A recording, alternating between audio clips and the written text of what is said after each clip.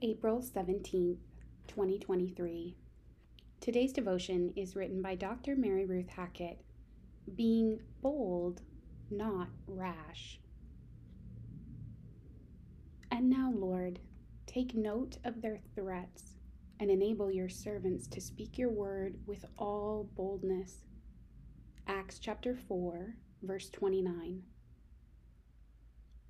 We sat across the table from one another on our weekly lunch date as I filled him in on the newest recording with excitement. As thrilled as I was that I had landed a high-profile guest for my podcast episode, I could tell from the hesitation in his look that his enthusiasm was not the same. As the chatter around us continued and the servers bustled behind the counter, he gave me a loving warning. Be careful. After carefully tiptoeing around the tough topics, this 5th season, I was jumping into potential controversy with almost every episode. Boldness and the controversy it can bring do not come naturally to me.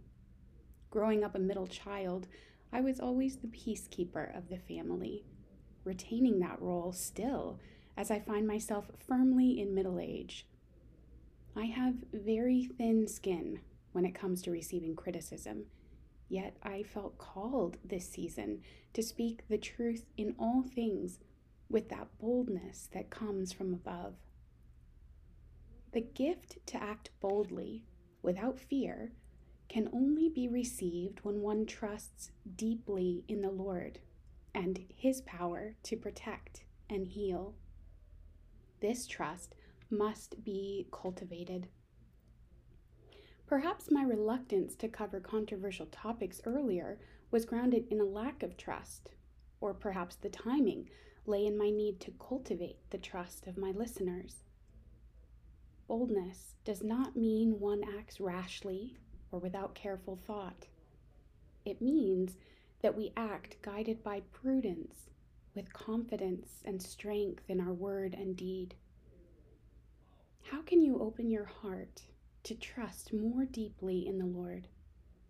I invite you to ask for a posture of openness so that you can receive the gift of boldness in speech and action both, that you may witness daily a life filled with trust and surrender.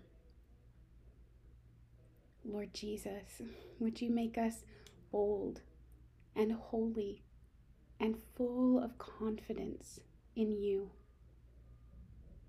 Lord Jesus, increase our trust in you. We place our trust in you. We love you, Lord. In Jesus' name we pray. Amen. In the name of the Father, and of the Son, and of the Holy Spirit. Amen.